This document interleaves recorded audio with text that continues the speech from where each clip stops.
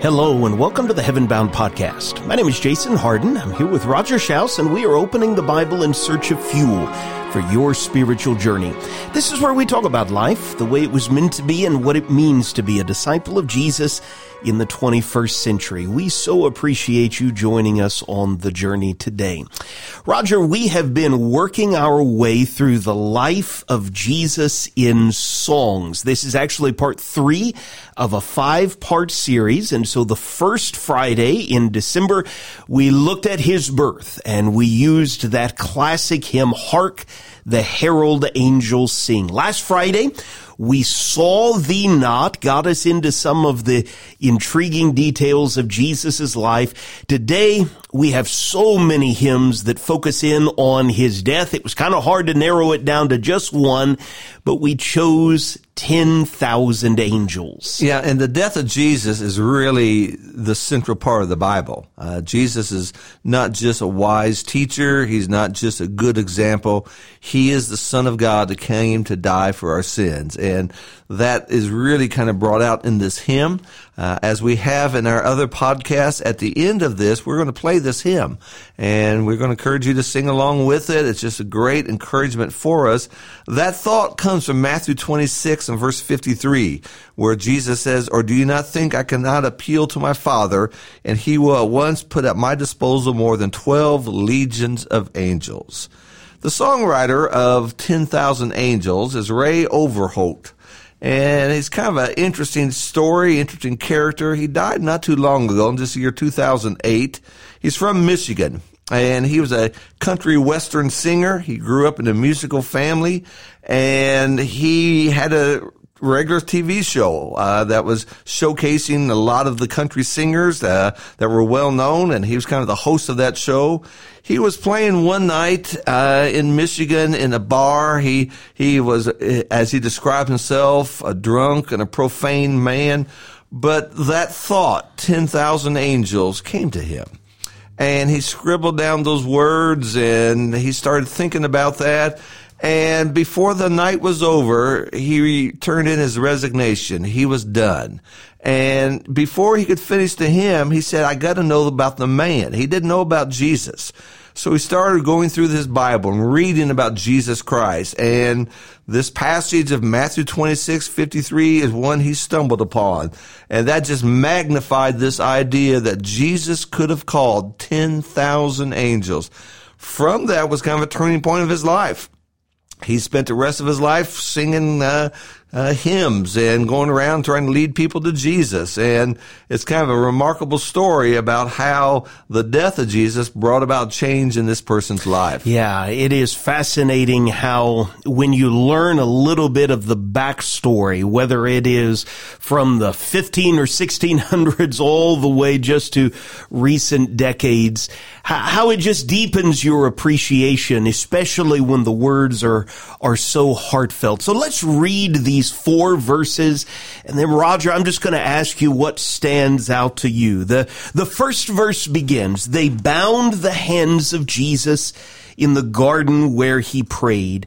They led him through the streets in shame. They spat upon the Savior, so pure and free from sin. They said, 'Crucify him. He's to blame.' Upon his precious head they placed a crown of thorns. They laughed and said, 'Behold the King.'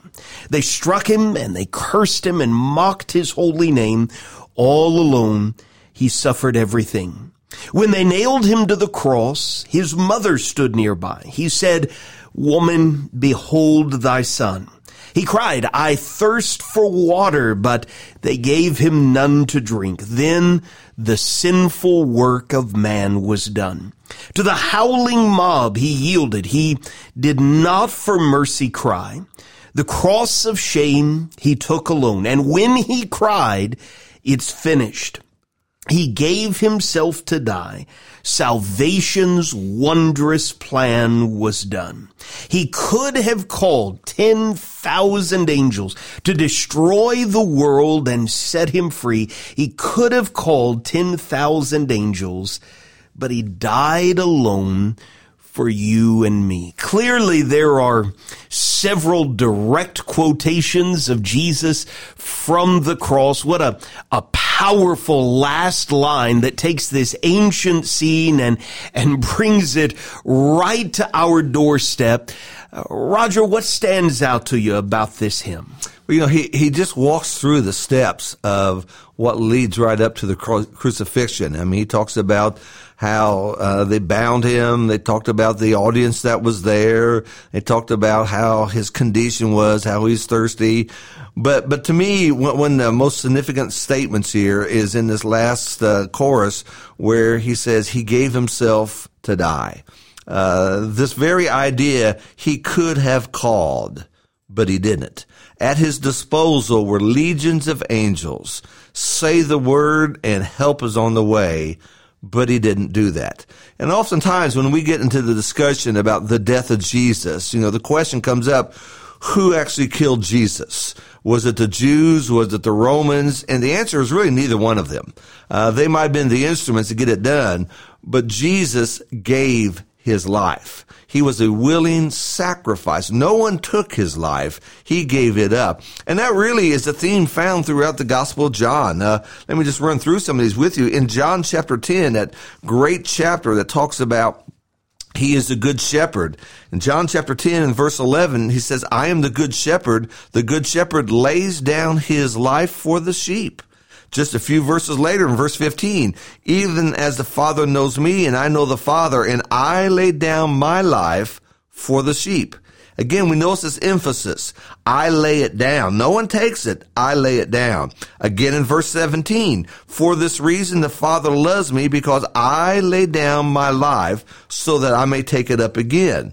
The very next verse, verse 18, no one has taken it away from me, but I lay it down on my own initiative. I have authority to lay it down, and I have authority to take it up again. This commandment I received from my Father. And then just a little bit later in the Gospel of John, in John chapter 19, while we're at the cross itself, we find in verse 30 of John chapter 19, therefore when Jesus had received the sour wine, he said, it is finished. He bowed his head and gave up his spirit. So one of the things we see running through these passages is that Jesus was in full control the whole time. When time was right, he gave it up. He became the willing sacrifice that was necessary to redeem us from our sins. Yeah, at least to me, one of the most powerful contrasts in this hymn is the end of verse 3 and then the end of verse 4. And unless you're looking at it on the written page, maybe it's easy to overlook. But after spending 3 verses of this hymn, this is one of the more vivid hymns that we sing revolving around what Jesus went through on the cross. And it all wraps up with, then the sinful work of man was done. And of course, if that's the end of the gospel story, if that's the end of this hymn, well, that's not a very optimistic, hope-filled note on which to end, right? But if you keep singing, the 4th verse ends with salvation's wondrous plan was done. So on one hand, you've got the sinful work of man. On the other hand, it's salvation's wondrous plan.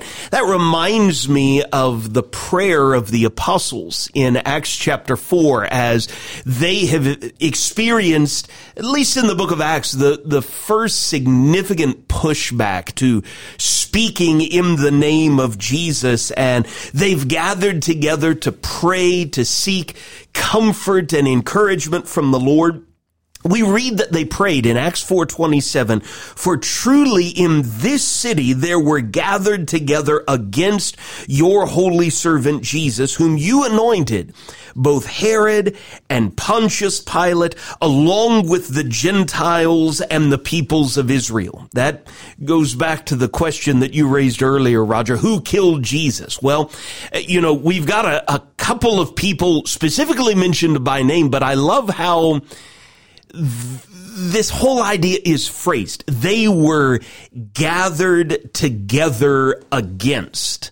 Just because there's a crowd of adversaries gathered against me doesn't necessarily mean they're in control, right? Or they're going to come out on top. And so they acknowledge there were Jews, there were Gentiles gathered against the Lord's anointed one.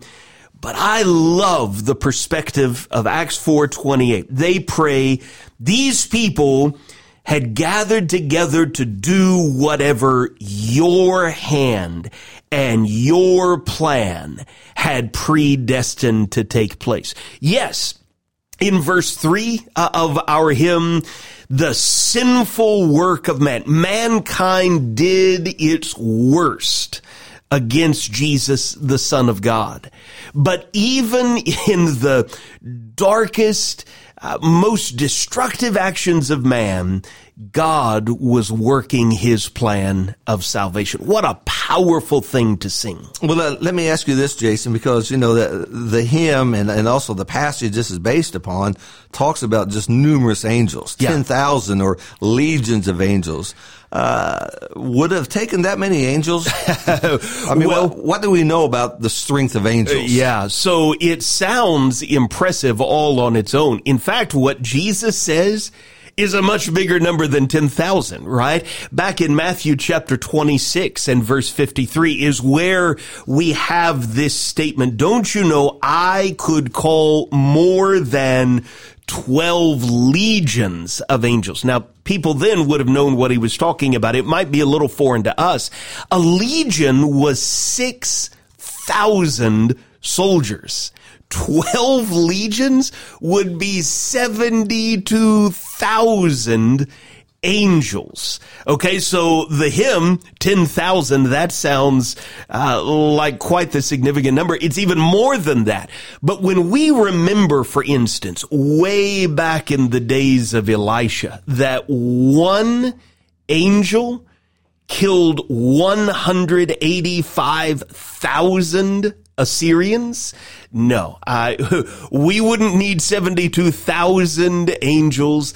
One angel could have cleared Jerusalem if he so chose or was sent by God. And so it is this incredible potential. It is, every once in a while, meekness is described as strength under control. There is probably no better example in human history of strength under control than Jesus being able to call 72,000 and not doing that. So, Roger, you already hinted at it, but let's make it as explicit as we can. Why did Jesus exhibit such strength under control? Well, the answer obviously is because he came for this purpose. He came for this mission. And I think of all times, all the emotions, all the pain that was against him at this moment.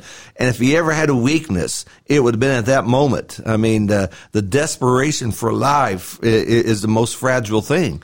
And at the last moment, he could have said, bring him. But he didn't. And because he realized this is why he was sent. This is the purpose. He wanted to reconcile man to God, and it took a pure, perfect sacrifice. He was the only hope we had. And had he not done that, we would have been in trouble. And so that's why he did not call the angels. They were at his disposal, but he understood that this was the only way it could be, and this is why he did that. Yeah, it makes me think of another statement in the Garden of Gethsemane when all of these Roman soldiers are guided by Judas to the garden where Jesus is praying, and he asks in verse 53, or he says, when I was with you day after day in the temple, you did not lay your hands on me, but this is your hour and the power of darkness. Now that sounds perhaps alarming on the surface, but if I tell my kids as they're growing up, okay, maybe it's we're engaged in something that I don't particularly find enjoyable, but I tell them, okay, you have 1 hour and then we're going to move on. Everybody understands what that is communicating. We can endure just about anything, for 1 hour if there's the promise of moving on. How powerful that the Son of God says, I'm giving darkness an hour. And we understand he's not literally talking about 60 minutes, but in the grand scheme of things, okay, darkness has its hour to do its worst, and God himself is going to endure the worst that darkness can unleash. But once that figurative hour is done, the Son of God is going to be triumphant. And what I think is so interesting about this hymn, not only did Jesus know this, I mean, he was the one who said this. I could have called the 12 legions of angels. But while he's on the cross, one of the abuse spoken to him is, save yourself, come down from the cross. Yeah. And one by one, those nails could have popped out. And he could have hopped down and said, here I am. And you would have seen that crowd running and screaming the other direction. But he didn't do that. Now, let's ask this question. What would our world look like today had Jesus called 10,000 angels? Yeah, well, from a physical point of view, the world might not even be here anymore, right? Had that been the end of all things. But at least for me, what really stands out is the significance of this very last line in the chorus. He did this for you and me. So that draws, hopefully, our attention to the fact Jesus has to die as a sacrifice for our sins. That does not sneak up on us at the very end of his story. That's the very beginning of John's gospel. John chapter 1, verse 29, John the Baptist points at Jesus from Nazareth and says, behold the Lamb of God who takes away the sin of the world. Why does Jesus stay on the cross? What sort of state would this world be in? Well, the planet could have been destroyed, right? But if we want to speak in really personal terms, okay, he could have come down. He could have immediately been lauded as the greatest king that the world had ever seen, right? I mean, he could have. At that point, every once in a while you hear this phrase, the world is your oyster. Well, that's kind of it, right? Perhaps that's the heart behind one of Satan's early temptations of Jesus. Fall down, worship me. I'll give you all the kingdoms of the earth.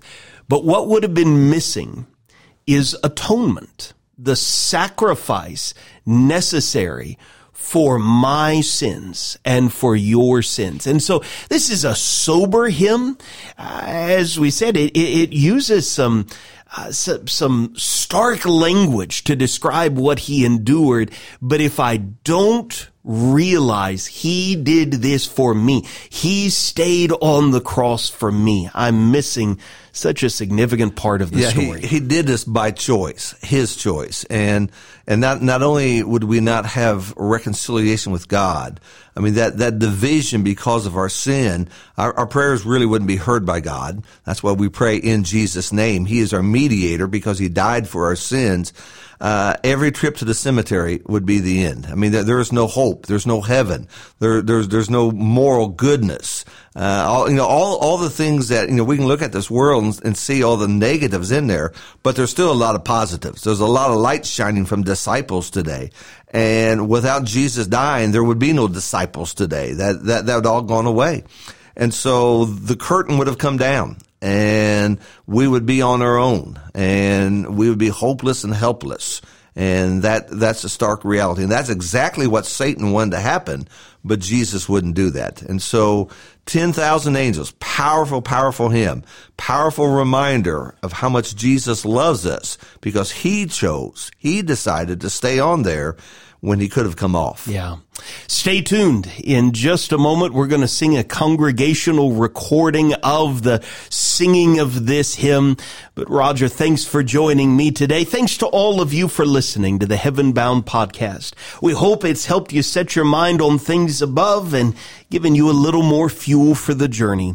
Always remember, when you're walking with this Jesus, you're heaven bound, and the best is yet to come.